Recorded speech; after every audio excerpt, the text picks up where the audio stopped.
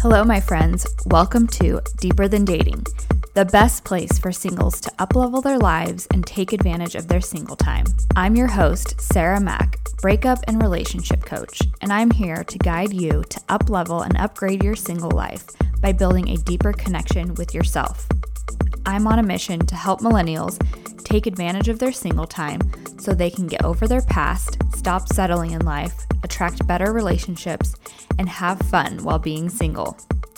On Deeper Than Dating, we will explore topics of self-development, psychology of love, relationships, and breakups, mindset, spirituality, and manifestation in order to deepen the relationship with ourselves, which is truly the secret to deeper dating. Whether you find yourself still trying to get over your ex, questioning all your relationship decisions, desiring a more fulfilling single life, or chasing your next relationship, this is the place to be. It doesn't matter where you're at in your journey because the answer will be the same. Dig deeper into your connection with yourself in order to attract a better life and level up. It's not about dating. It's not about the breakup. It's not about your future. It's always deeper. Let's dive in.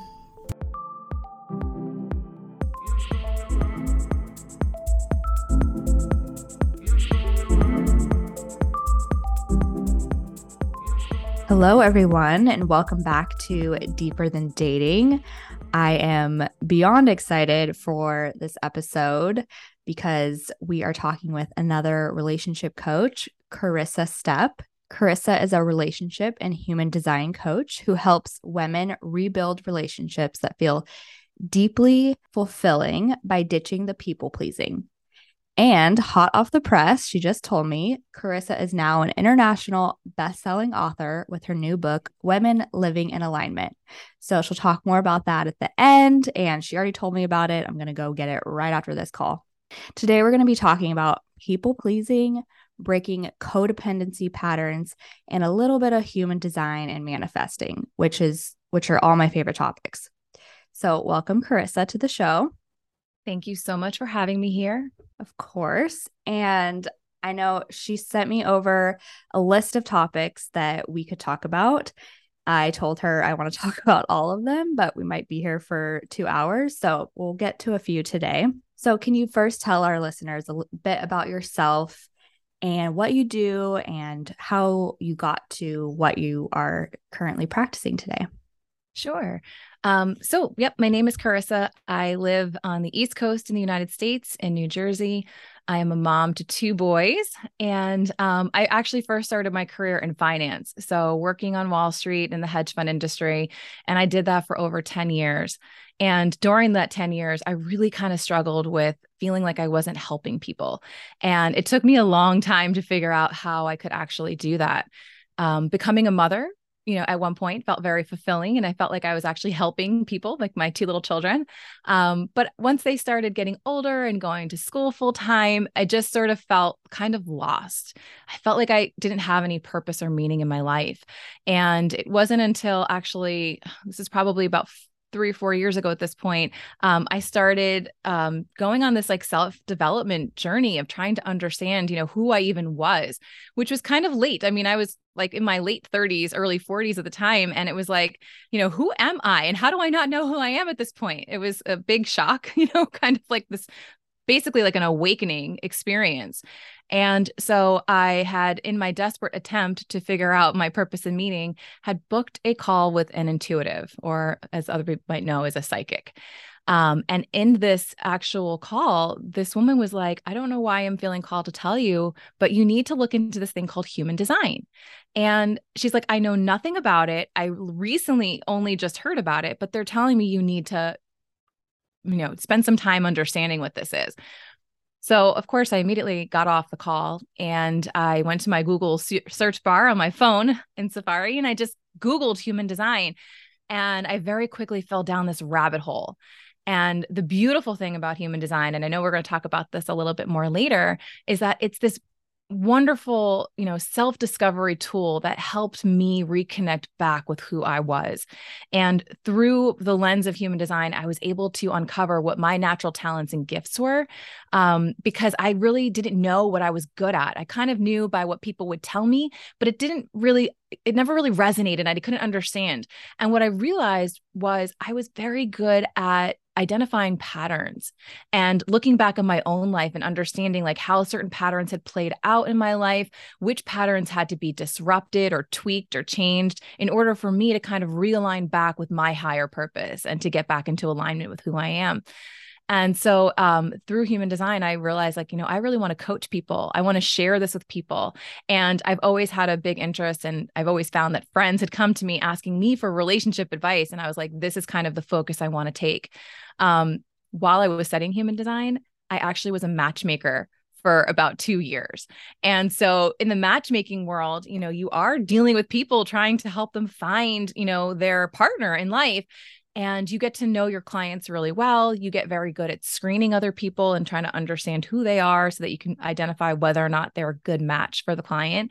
And I started noticing that my clients were, again, attracted to the same type of person kind of over and over again, or they were looking to fill a void or a hole that was in their lives that never got fulfilled. And so, from a date coaching perspective, you can coach somebody on how to be on a date and how to behave on a date and how to make the date go smoothly and how to create chemistry and all that kind of stuff. But I really wanted to go much deeper with them to kind of walk them through like, okay, like we need to do some healing on you first so that you can align and find the partner that is meant for you. Absolutely. That's what I'm all about. I feel like as I see all these other date coaches that are teaching how to have a first date, how to text back. And for me, I'm like, God, it's so much deeper than that. It's so much deeper. So how do you start working with your clients to really start building that deeper relationship with themselves so that they can show up and attract differently and show up differently in their future relationships? So oftentimes clients will come to me because they feel like something's off, right? They feel like they're stuck in some way. And so it could be that, they're stuck and they're not meeting the right type of person, right? They just have kind of like churning through relationships. Mm-hmm. Other people come to me because they feel like they're struggling or they're stuck in like their marriage, right? Where they feel like their partner, they and their partner are kind of disconnecting from one another and they can't understand what's going on and why it's not working and what needs to be fixed. And then I have other people that come to me where literally like they're just struggling in life to find purpose and meaning.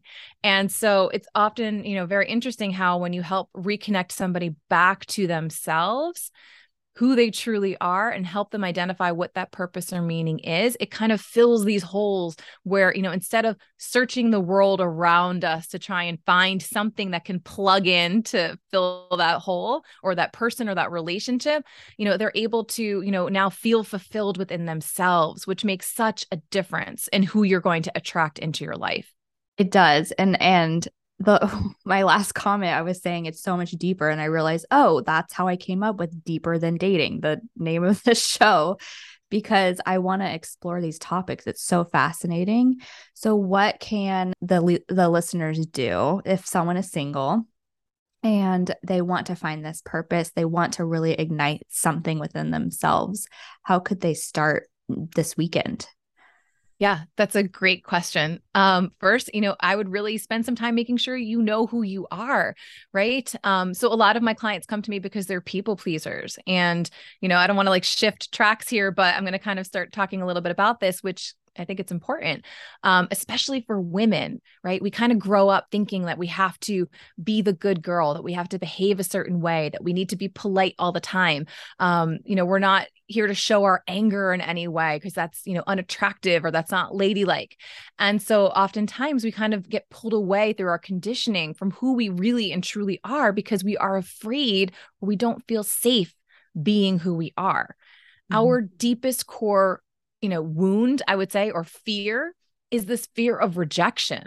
And so when you live your life with this fear of rejection and you learn at an early age that it's not safe to be you because you have to meet the expectations of everybody else, right? Or be the way everyone else, wants you to be in order to be accepted by them, then you really get away from your true authenticity. You don't speak your truth. You don't know what you may not even know what you need. Or you have a hard time even understanding what your needs might be because you haven't ever had the courage maybe to even ask for it, right? That fear of if I ask for what I need, I'm going to feel like a burden, or they're going to think I'm a burden, or I'm imposing on them. I'm imposing on them and I'm going to push them away. They're going to think I'm too much, or I'm high maintenance, right? How many times do we hear that word? Like women are high maintenance. Mm-hmm. And so it's really important that you spend some time just like, getting to know like what it is that you like, what it is that you want.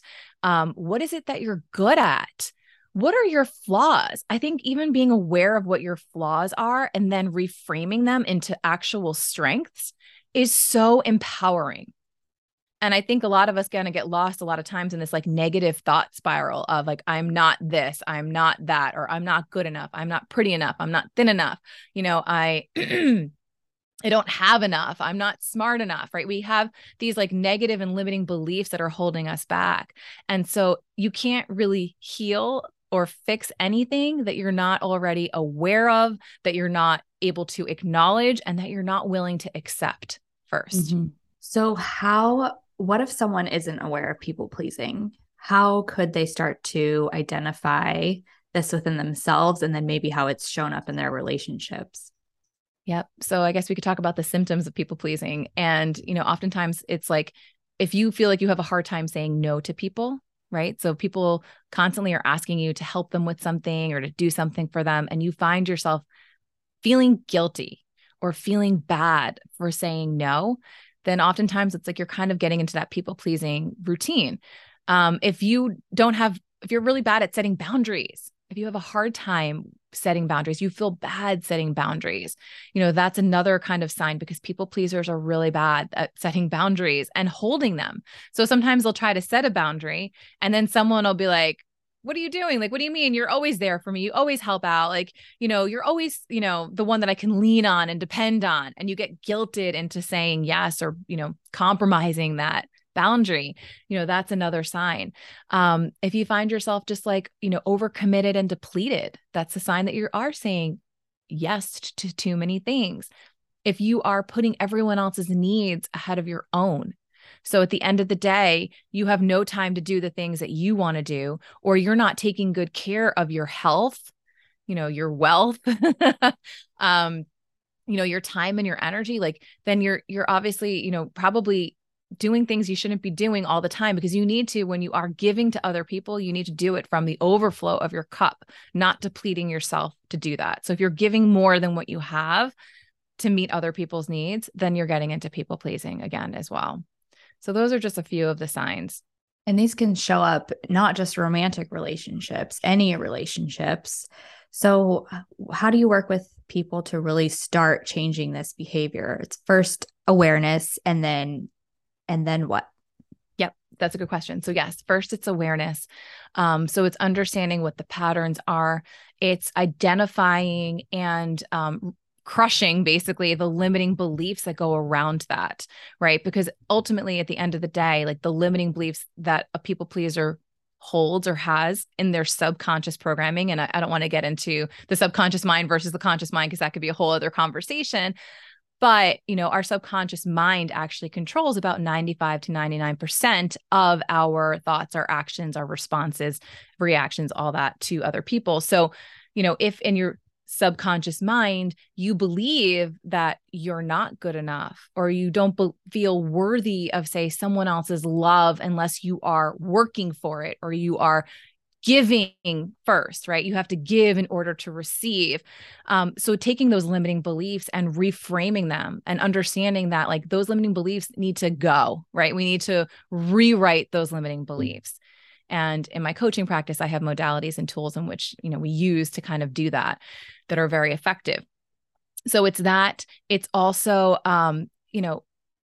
coming back to a place of understanding how to set those boundaries, right? So understanding what's a healthy boundary, what's an unhealthy boundary. There's boundaries around, say, your time, your energy, your resources, even, there's all different kinds. There's like 7 different types of boundaries, right? So we can talk a lot about that, and then how to set them and maintain them.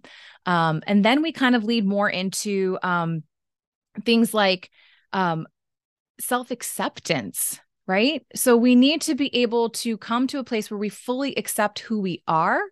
Because once we can accept who we are and fully love who we are and understand that we have, that we are worthy and we are deserving of love and attention and recognition and all these other things, if we can accept who we are, the good, the bad, and the ugly, we are going to no longer seek the approval, the validation, the acceptance of other people, because now we're doing that for ourselves. So instead of looking for someone else to fill those voids or to show us that we're worthy, right, through their returned love, then we can get into a place where we're coming from a place of being whole, right? And we're not looking for someone to complete us. We're looking for someone to complement us.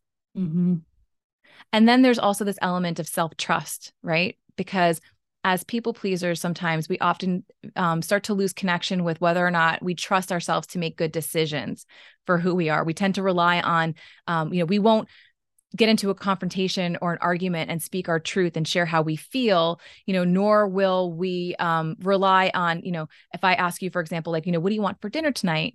Your partner or the person you're dating or your friend or your colleague, whatever, be like, oh, well, I was thinking this. What do you think? A people pleaser most likely is going to go along with that, even if that's not really something that they want, right? So being able to trust that it's okay to say how you feel, even if it's different than what someone else says or what someone else believes or what someone else wants, that's super important too.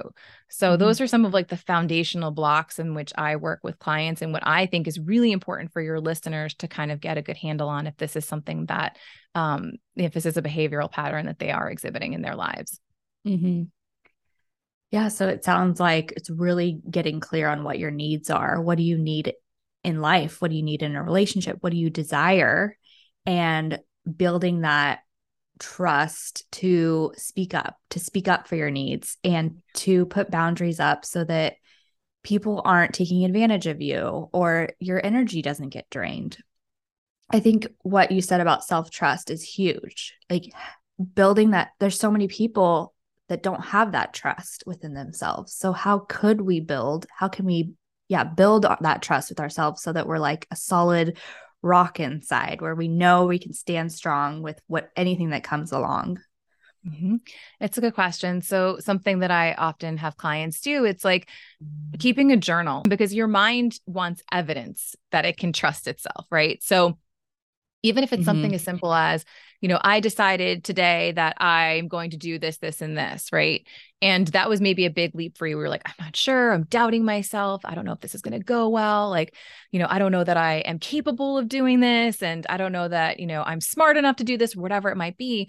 And then recording kind of like what the conclusion of that is. How did that event turn out? How did that opportunity that maybe you went after, how did that go?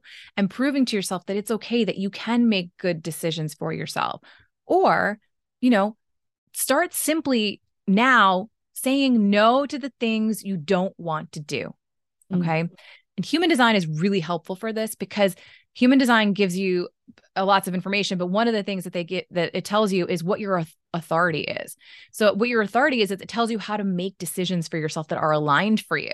So knowing, like, if you are, say, a generator type, like what lights up your sacral, right? What's that full-bodied yes that you really want to do?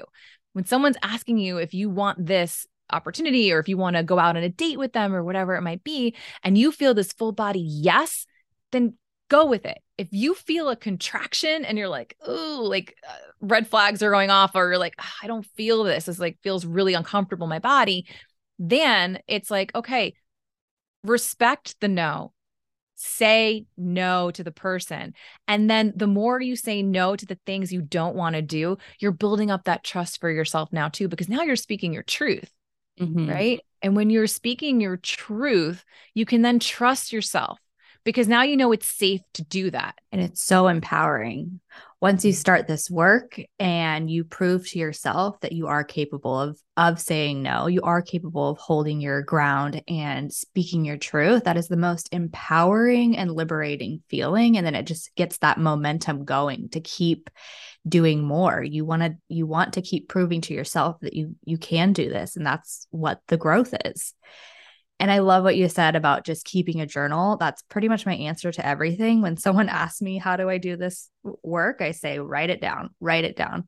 I have a notes app on my phone. Anytime I get a trigger, anytime I get a test where I feel like had some sort of emotional trigger that I needed to work through, as small as it is, I'll write it down. So I love that you said that. It's so simple.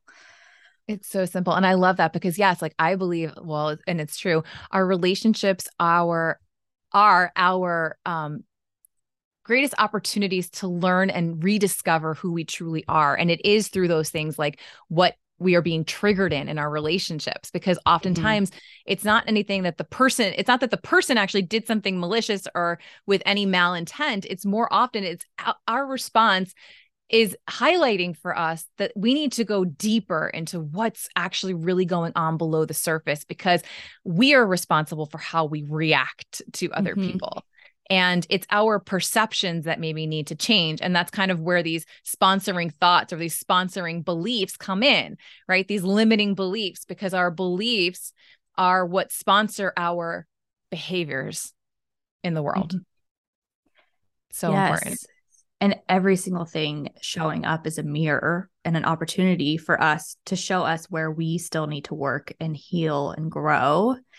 And like you said, it's not just the plug and play of the right relationship. It's like becoming your whole authentic person in all of your worth. And that's how you do it, through examining these triggers and any relationship. I always have my clients look at their past relationships, write down, how they showed up, what they liked, didn't like. It's like being the investigator of your love life. So if someone, let's say people are starting to date, and this is such a great opportunity to start practicing, like if you're in the dating scene, and I think it can be easy to ignore these practices because you might start to really like someone. And so you might just throw this stuff out the window because you're like, I like them. I want to keep hanging out with them. We get that dopamine hit.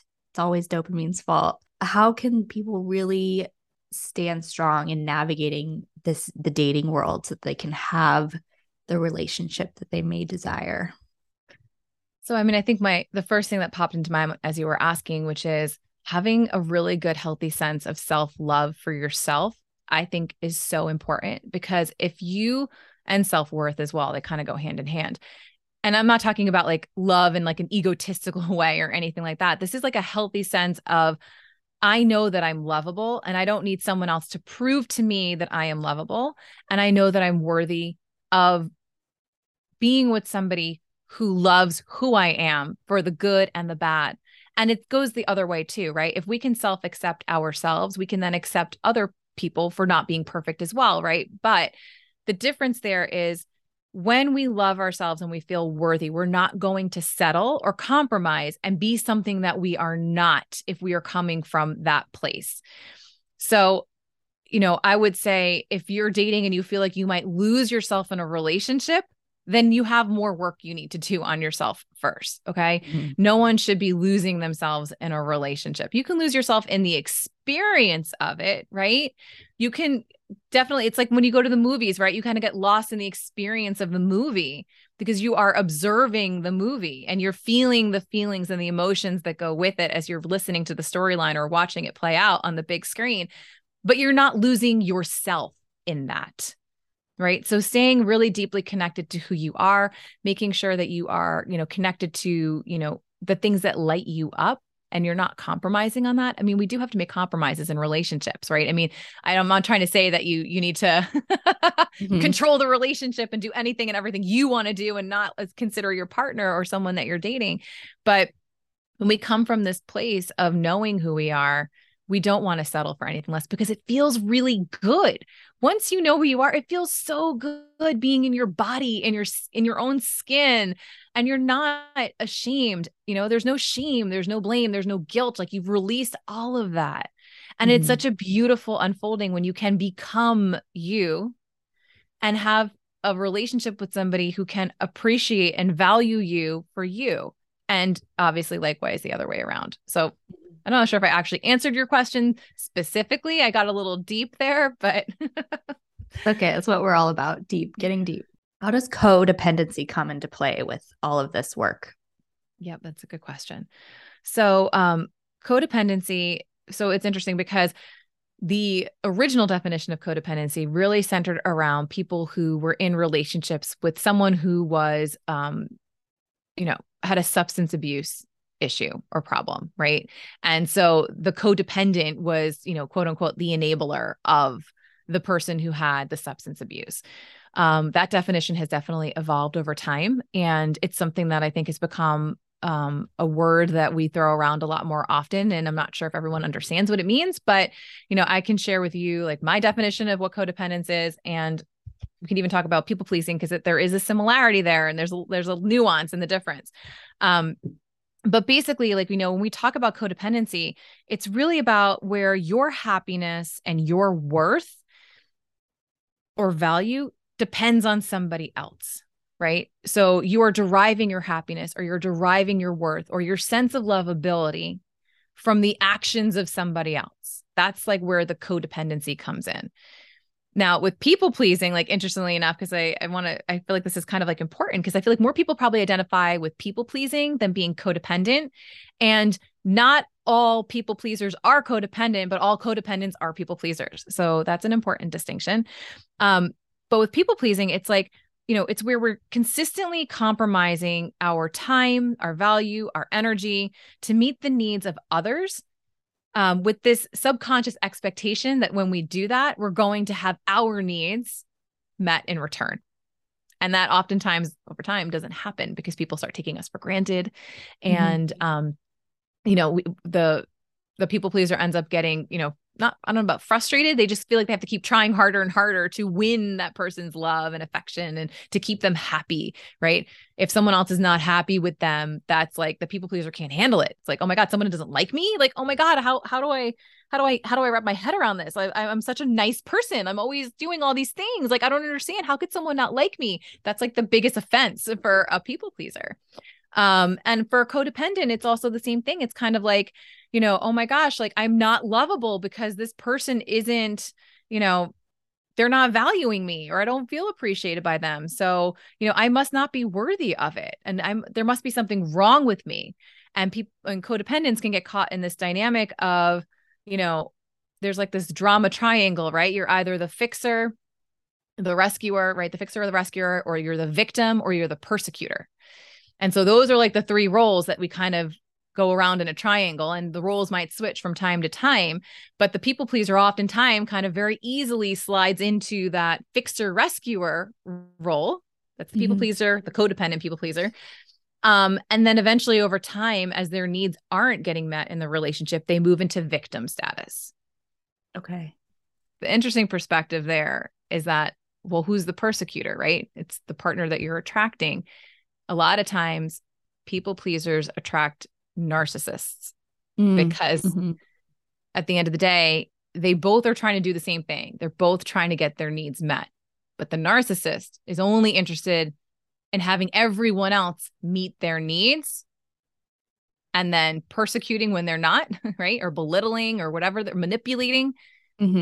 People pleasing is like a covert manipulation where you're trying to get your needs met, but you're trying to give first in the hopes that you're going to get back in return. Whereas the narcissist is not giving anything, right? They're just expecting everyone to fall at their feet kind of thing. And they use their charming ways and grandiosity and all that to kind of attract people into that, being attracted to them.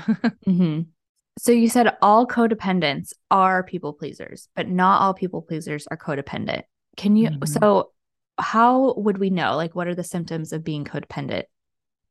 So it's kind of really where, there's like toxic behaviors, right, of codependency.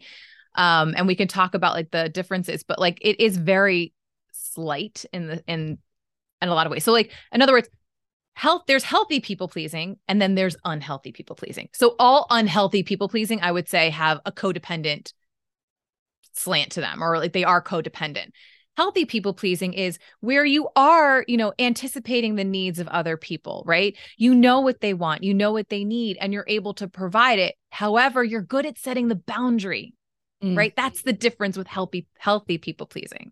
You're setting the boundary of, I'm not going to overgive or overextend my energy, my time, my value or whatever to meet those needs of other people. But when I'm able to, I'm happy to, because it makes me feel good to help others and it makes the other person feel good. And knowing that other person feels good makes us feel good. Right? And that's healthy people pleasing. It's the unhealthy people pleasing that tends to be it's basically codependent, and all of those behaviors are going to be the same pretty much. So it's like, patterns. So someone that's in an unhealthy pattern of people pleasing or codependent, their happiness is depending on the validation from their partner or whoever they're with, correct? Exactly. And then in an unhealthy pattern, the people pleaser, again, is going to, lose sight of who they are, right? Because they're trying to meet the expectations of the other person. So they tend to, contort themselves into these little boxes, make themselves small because they don't feel safe being who they are and all of their bigness potentially, right? So that they are accepted and they're not rejected. The people pleaser is going to, again, like not get their needs met in the relationship. And they may not realize that right away, right? That's something that I think comes with awareness over years and years. People pleasers are often going to be the ones that are going to say they're sorry first in an argument, right? Just to kind of keep the peace, to make the other person happy. They're not going to make waves oftentimes. And sometimes, maybe they will through more of like a passive aggressive type of comment. That could happen, right? Like, I mean, there's obviously extremes within the range of people pleasing. You're going to have the people that are very submissive, right? And then you're going to have people that are, maybe not they're not going to be aggressive necessarily, but they're going to be like more passive aggressive. And that's how they're going to like let their partner know that something's wrong, or something's bothering them, instead of feeling or having the courage to just state like, this is what I need. Yeah. Do people with anxious attachment tend to be people pleasers? Is there a relation there? That's a good question. Yeah, I would say so. Definitely. Absolutely. For sure. Yeah. Because listen, people pleasing is a behavior that we learn in childhood. It's a self-preservation technique. It's oftentimes when we have a parent who either is not meeting our emotional needs, right? Or who is emotionally avoidant. And so, or, potentially maybe there's a sibling that requires a lot more of the parent's attention. So the parents are focusing on the emotional support of the child that's struggling. And then other child kind of has to figure it out for themselves. And you tend to then see the behavioral pattern of that child, gets labeled as like very mature for their age. They're very independent, but it's often because they have learned they can't trust the adults in their life to meet their emotional needs. And so they have to now rely on finding other coping mechanisms of getting their needs met. And so the people pleasing steps in. They're the overachievers. They're the good girl or boy. They're the ones who are the helper, the helper of the family. And so, these things obviously play out from in childhood and then kind of continue into adulthood. And we're not always conscious of how that has happened or why it's happening. Everything goes back to childhood. It's amazing how it plays into our adult relationships, and just having that awareness, just starting with the awareness that we were affected in childhood. That is what is in our subconscious. And we have the capability of making changes, because I feel like a lot of people don't even know that we're capable of changing our brain. We're capable of changing our patterns. So if someone is experiencing codependency and they are relying on their intimate relationships to be happy in life, how can they start to work on that, build so that they can have a healthy form of intimacy? Yeah. I mean, so really the goal would be to get from codependency to interdependence. And of course, that's a long pathway. And, I could, sit here and be like, come work with me. Like I can help you with this. But, I would say the traditional route a lot of people would initially take is probably working with a therapist through all of that. Mm-hmm. But, one of my strengths that I, have found, and this is because I've done my own work on myself, is being able to see very clearly when I'm talking to clients what the patterns are and where the connections have been made between things that they've told me about their childhood versus what's going on in their life currently.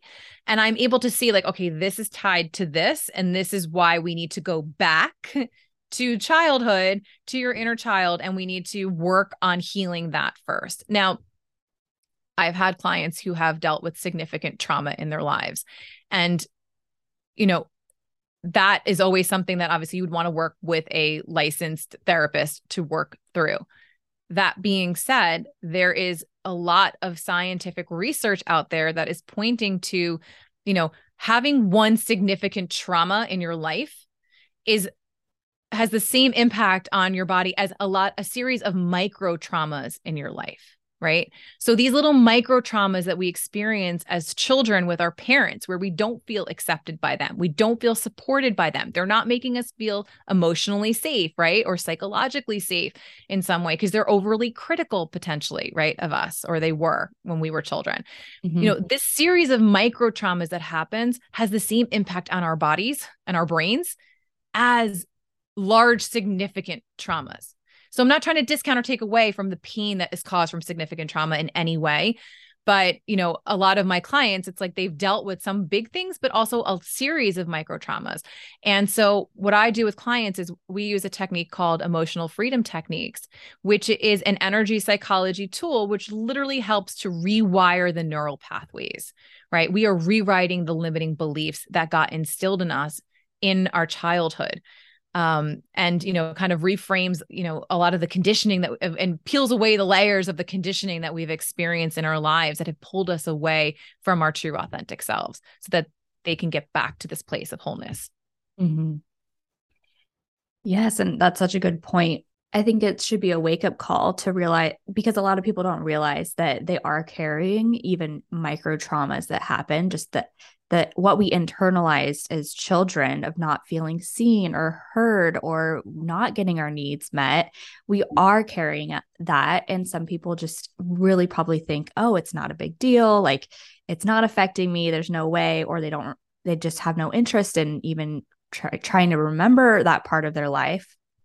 And so this is such a good point, because this is what will make your relationships healthier. I'm curious, how does this change our attraction pattern? So let's say someone's single and they start to do this work and they really start to heal their inner child, rewire their limiting beliefs. Will this change who they're attracting into their life? Absolutely 100%. Because what happens is oftentimes we are attracted to the people that feel familiar to us. And if we haven't done this work, the relationship dynamics that feel very familiar to us are the ones that existed in our childhood with our parents or with, a teacher or a close friend or whatever. And if those relationships weren't healthy, then we are just attracting in unhealthy relationships now. So as we do this work, as we do the deep healing, as we get back to being who we truly are, and we come back to this, again, this place of good, healthy sense of self-love and self-worth and all those other things, we then start attracting in something new, right? We attract in these partners now that, are, where we can have these healthy, deeply fulfilling relationships. The other thing that's important is like, if you're not being who you are, how can you ever feel seen, heard, or understood or loved?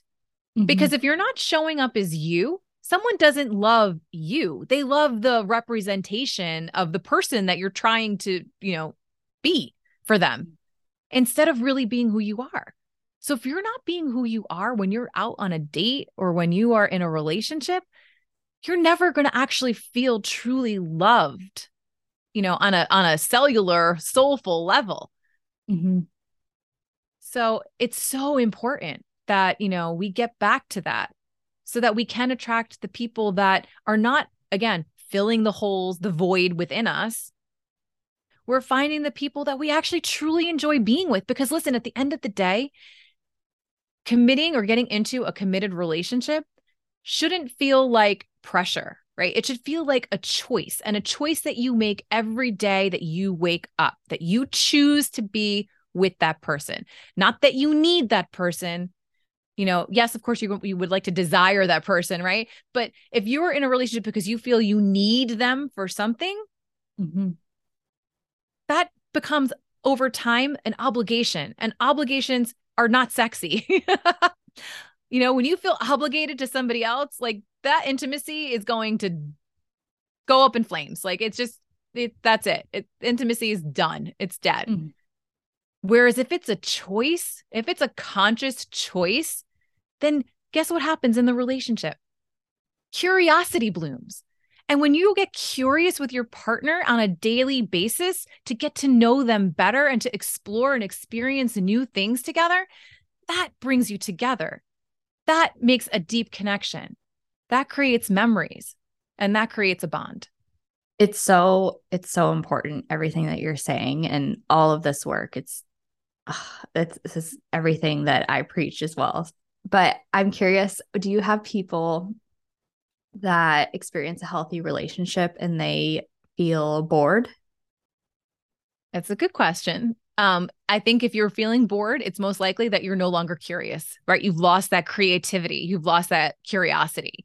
Because listen, at the end of the day, it's like, even in long-term marriages, you might feel like you know every single thing about somebody, but you know what? Honestly, we're constantly growing, evolving, and changing. And so is your partner. So if you are no longer trying to get to know how they think about certain things, how they feel about certain things, and you're not having the communication, I think we get bored when we stop connecting with people.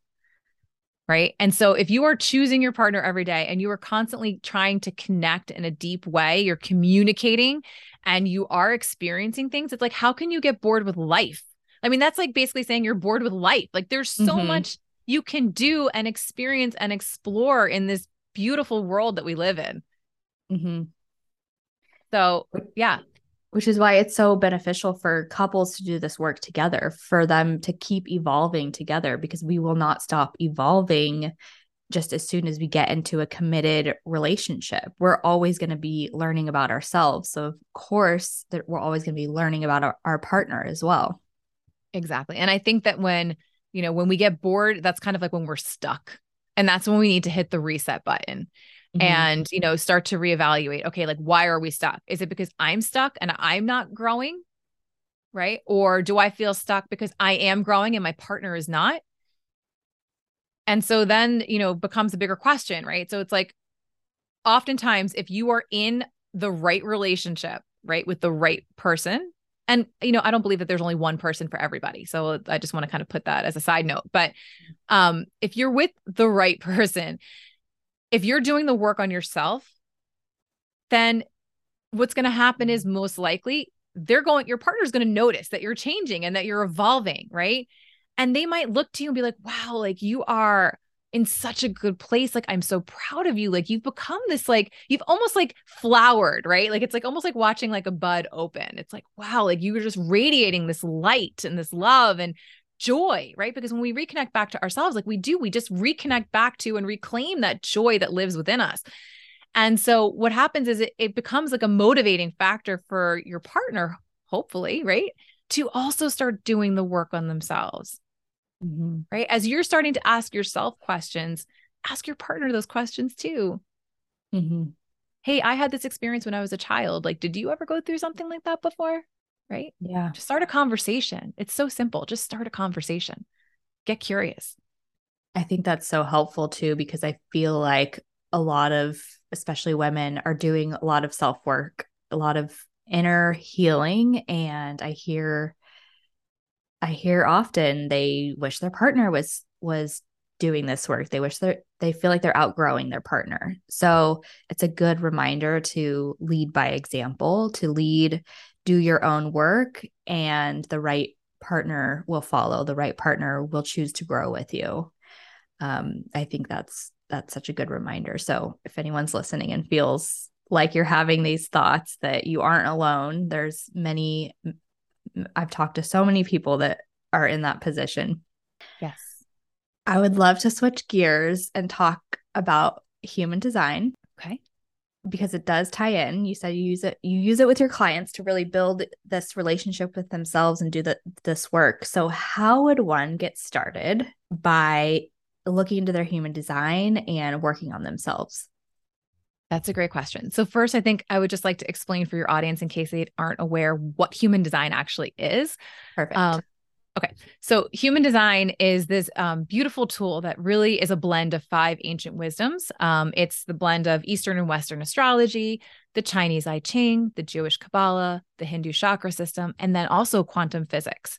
So it takes basically your time of birth, your birth date, and the birthplace. And it basically, you put it into, I'll give you the system I use, which is geneticmatrix.com. You can literally go to geneticmatrix.com, enter this information, and you will get your chart.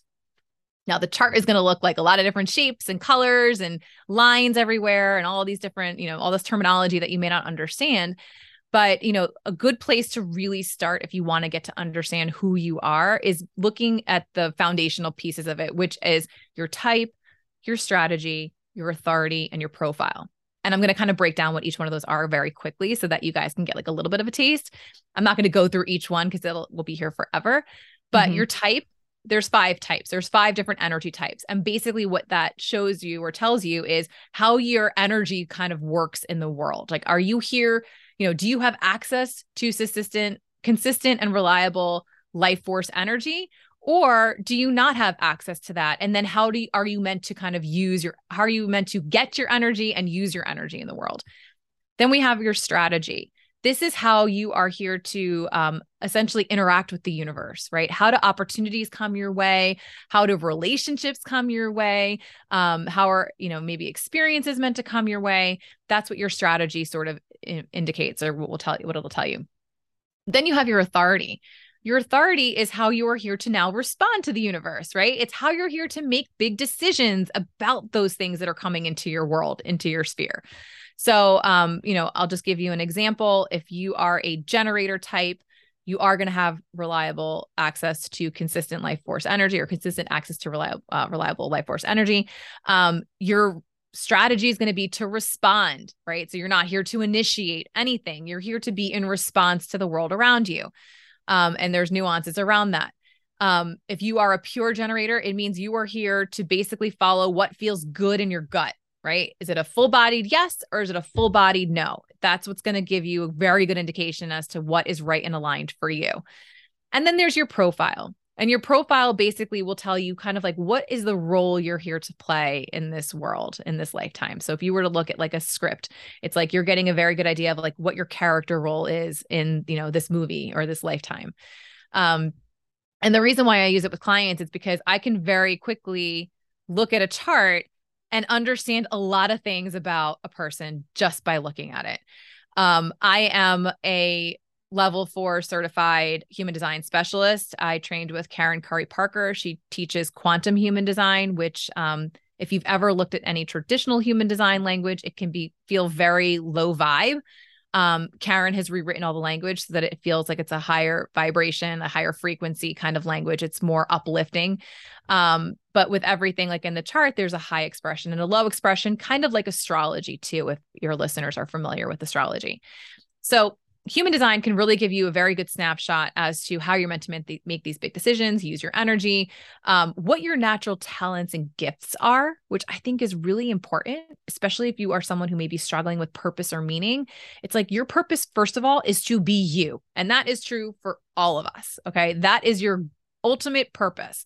Your purpose isn't necessarily the job function you're meant to have. However, understanding what you're naturally good at can lead you into how you want to express that in a job, right? Because, we're not here to struggle necessarily. We're here to do the things that excite us, that bring us joy, that light us up. And if we can do that by playing on our natural talents and gifts, it should be easy for us in some ways, right?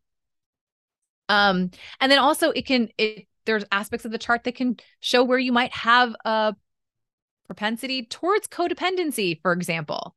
or where you may be stuck. I can look at someone's chart and then in a conversation with them, I can start to understand what may be holding them back. So it's really, really, really helpful. And if you've never had a human design reading and you're interested, let me know. Like I can obviously do it for you, but find somebody if you don't want to work with me, that's fine. And have your chart read, because honestly, it is so validating. It literally gives you the permission slip to be who you are. Mm-hmm. Yeah. If you want your mind blown, go have a reading done. What part of their chart would help us lead to finding our purpose or genius zone? Yep. So, okay. So there's like a few things. Obviously like there's different aspects of the chart where I can look at and I can be like, okay, like you have this energy in your chart that, you have a lot of teaching energy in your chart, right? Or you have, and of course, like you might have more than one of these things, but like you have a lot of energy that shows that you might be really good at math and science, right? Like that's just like your mind is very focused that way, or it's designed to be that way. You have a lot of healing energy in your chart, right? Or you have a lot of this embodiment energy, which is really something that's like a sign for maybe someone who teaches yoga or who's a dancer or who is a chiropractor, or who's like a Reiki master or whatever. So like there's different aspects of the chart where you can kind of denote like career markers, so to say. But then also just like looking at your incarnation cross, which, we're getting a little bit more technical, but that's literally like the top two gates on the right and left-hand side of your chart. And of course, like we don't have a visual where I can show you and point out what that is, but your incarnation cross kind of gives you like the plot outline of what you're here to do. And so understanding that can take time to understand how you're meant to use that as part of your genius. But once you kind of play around with it, and I also do a lot of gene keys work as well. The gene keys are a phenomenal tool. They go hand in hand kind of a little bit with human design. It's all of the human design gates, but at a very deep, much deeper contemplative kind of way. So I highly recommend that as well, if anyone's interested. So I mean, your genius, yes, it's in your chart. Can I tell you right off the bat where exactly it is? It's really kind of looking at even just the overall life purpose, which is going to be all of the gates and the planetary positions in which they sit. That's going to help you define it. I mean, it can point, the chart points to what some of like your struggles are in life, right? Like what are the themes of the struggles that may come up for you kind of over and over again? And if you've done any kind of personal development work, you may have seen this happen, right? Like the same thing kind of maybe comes up again and again. You're like, oh my God, it's this pattern. For me, it was people pleasing. I'm like, oh my God, it all goes back to people pleasing again. How is this possible? And it's just like, that's something that I really needed to spend a lot of time healing and working on. And the universe only brings us little bits at a time that we can actually handle. Because if we were to see the whole iceberg, we would get overwhelmed and most likely go running in the other direction. So we just get these little like snacks of it, or little snippets of it that we can handle at a time. So the chart, definitely if you're going to study your own chart, it's a process and you can go, there's many layers to it. And the deeper and deeper you go, the bigger and bigger you kind of zoom out and see the bigger picture over time. So having someone who's experienced and able to read that for you so that you get that without getting fire hosed and overwhelmed is really, an important thing to do, as opposed to going to someone who's just going to like regurgitate all this information and you're like, oh my God, what does this mean? It's so much. There's so many layers to it. I'm kind of just getting into it, and I knew one day I would get obsessed. I just knew it was right up my alley, but I was kind of waiting to crack that door open. But recently it happened, and it's just fascinating. And like you said, it's so validating because we are designed in our own unique way. We're designed perfectly. And when we're trying to be someone that we're not, we're going to experience friction in our lives. And so it's really to have to get in the flow of life and to get in the ease. I think ease is one of my top design words. I don't know all the terminology, as you can tell, but it's fascinating. So I love that you use that with your clients. I think you explained everything so well. So if you're listening, go look up your chart today, just crack that door open and get a little bit curious about your design. It's a great place to start your self-discovery journey. Yes. I even have a free ebook if you want to kind of Oh, understand more about perfect. your energy type, at least, just to kind of get like a little your feet wet. And then I also have like a human design 101 course available on my website. So if anyone was interested in doing that, you can.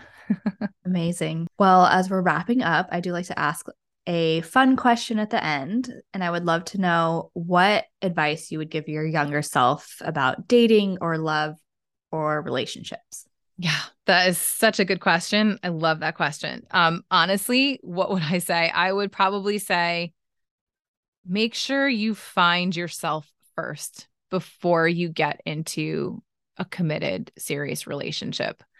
Um, I really feel very strongly about how important it is to really love yourself first before you start loving somebody else so that you don't lose yourself in the relationship.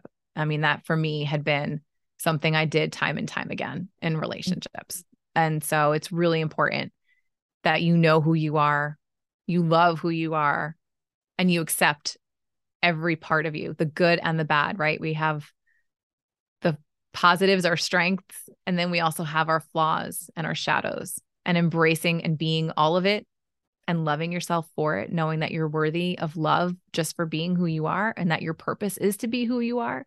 And you're doing everyone else around you a disservice if you're not being yourself. Amen to all of that.